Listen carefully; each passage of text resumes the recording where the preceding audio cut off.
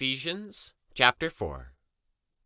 I therefore, a prisoner for the Lord, urge you to walk in a manner worthy of the calling to which you have been called, with all humility and gentleness, with patience, bearing with one another in love, eager to maintain the unity of the Spirit in the bond of peace. There is one body and one Spirit, just as you were called to the one hope that belongs to your call. One Lord, one faith, one baptism, one God and Father of all, who is over all and through all and in all. But grace was given to each one of us according to the measure of Christ's gift. Therefore it says, when he ascended on high, he led a host of captives, and he gave gifts to men. In saying, he ascended, what does it mean but that he also descended into the lower regions, the earth?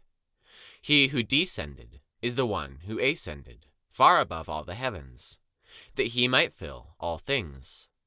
And he gave the apostles, the prophets, the evangelists, the shepherds, and teachers, to equip the saints for the work of ministry, for building up the body of Christ, until we all attain to the unity of the faith and of the knowledge of the Son of God, to mature manhood, to the measure of the stature of the fullness of Christ, so that we may no longer be children, tossed to and fro by the waves, and carried about by every wind of doctrine, by human cunning, by craftiness and deceitful schemes. Rather, speaking the truth in love, we are to grow up in every way into Him who is the head, into Christ, from whom the whole body, joined and held together by every joint with which it is equipped, when each part is working properly, makes the body grow so that it builds itself up in love. Now this I say and testify in the Lord, that you must no longer walk as the Gentiles do, in the futility of their minds. They are darkened in their understanding, alienated from the life of God because of the ignorance that is in them, due to their hardness of heart. They have become callous and have given themselves up to sensuality, greedy to practice every kind of impurity. But that is not the way you learned Christ, assuming that you have heard about him and were taught in him, as the truth is in Jesus, to put off your old self, which belongs to your former manner of life and is corrupt through deceitful desires, and to be renewed in the spirit of your minds, and to put on the new self, created after the likeness of God in true righteousness and holiness.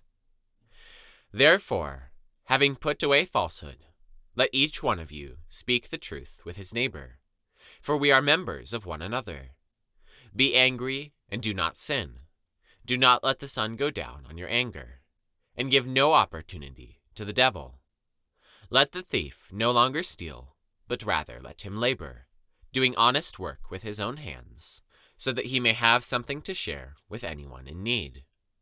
Let no corrupting talk come out of your mouths, but only such as is good for building up, as fits the occasion, that it may give grace to those who hear.